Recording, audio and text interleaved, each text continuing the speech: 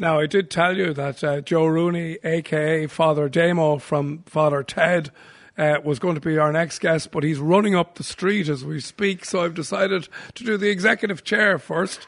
And welcome to the executive chair, a man who's created huge employment in this area, and he's Mr. Paddy Mathews, the managing director of Mathews Coachar. Paddy, you're very welcome to the programme. Thank you very much, Bobby. It's a pleasure to be here. Now, I'm again fascinated by your business, Mathews Coachar, fleet of 43 vehicles, and you operate a commuter services between Dublin, Dundalk, Drogheda, Bettystown. You're carrying nearly 5,000 people a day, Paddy. That's an incredible amount of people. Yeah, well, at the start we thought we'd be lucky to carry 1,000. Carrying 5,000 now has really blown my mind. And how did and that, it's still growing. Yeah, and how did that sort of... Tell us your story. Because, to go from... to reach that scale, those heights in a relatively short period, how did it all come about? Well, I suppose we started off in 1995 with one little minibus, and the reason we bought the minibus was because the car was too small. We had 3 foster children, we had 3 kids of our own, so we bought a minibus to carry the kids. That's gas. And it come with a school run and a football run, and that was the start of Mathews Coaches. But we piddled away with that for a few years, but in 2003 the motorway was open between Dundalk and Dublin, full stretch. Nobody seemed to be interested in doing anything on it. I come from a trucking background, and I'd been driving all over Europe, and as you go down the M6 to England, you'd see the National Express going from Glasgow to London and from Edinburgh, right, all over. So I said, maybe we could do something like this from Dundalk to Dublin.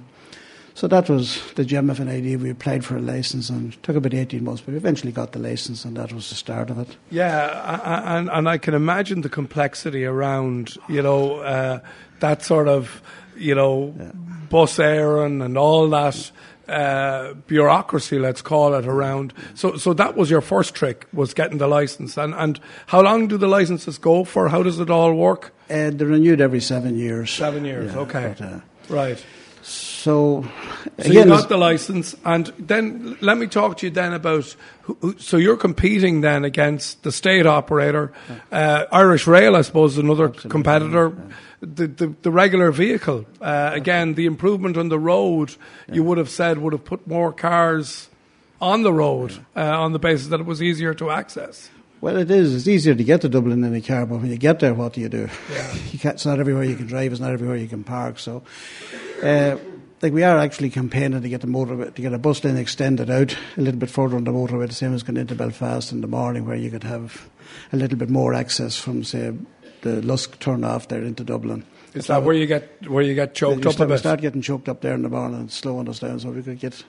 I know we could get more access if they could. Just the way it's done on the M1 in the north, it's done there for about 3-4 hours in the morning from 6 I think till 10, right, only, and that lets the buses into the city earlier. So it takes a lot of the cars out of the city. It also puts a lot more people on the Lewis that we've spent millions developing. Yeah. So it's also very interesting as well, Paddy, that your business really thrived during the recession. And I think, against the run of play, and I think you put that down to yourself, is that maybe students who would have ordinarily lived in flats or bedsits or whatever in Dublin started to live at home and commute up to the city. Was that...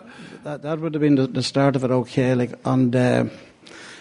Our main business up till that was a Sunday evening. We were loading the bus with the big knapsacks of all the contents of Mammy's fridge, and the pockets bulging with Daddy's pocket money for the spending copper-faced jacks in these places. Yeah. So with the recession, that all changed, and now they're going up and down every day, so that was a big boost to us. The second thing to go then was the family car. There was 2 cars in every house. Yeah. So Daddy was told, your car's going, you're going to commute on the bus. Yeah.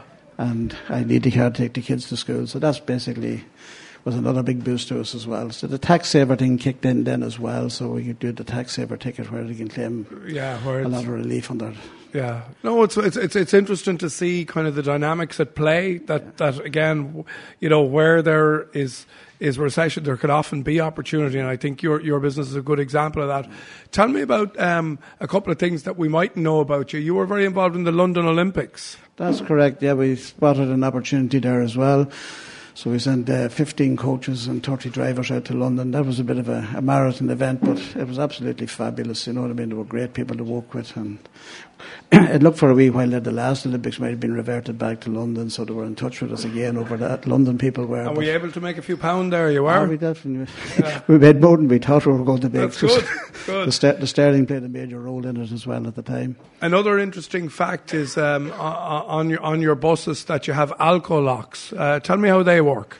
They're a brilliant device. They every driver, he gets into the bus, the first thing he switches on the bus, but then the ignition won't kick in until he blows into the alcohol lock and gets an alcohol-free result. Wow.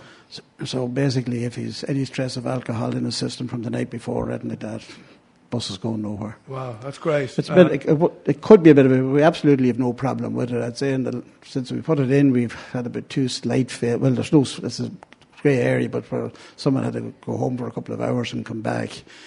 Like the professional limit is a lot lower than the ordinary driver's limit, so it's a very, very tight margin. So the guys just know that. But you're getting a much better driver in the morning. He's coming in, there's absolutely no trace of alcohol. He's in good form. His head's not hanging out, so he's in better form with the customers and takes better care of the vehicle. Okay, well, listen, it's been a true pleasure to talk to you. And again, you're the type of business there that I love to talk to. Somebody who's worked hard all his life, who's built up a business from nothing, and is now bringing 4,500 people every day up to Dublin on your coaches. Paddy Mathews, big round of applause for him, ladies and gentlemen.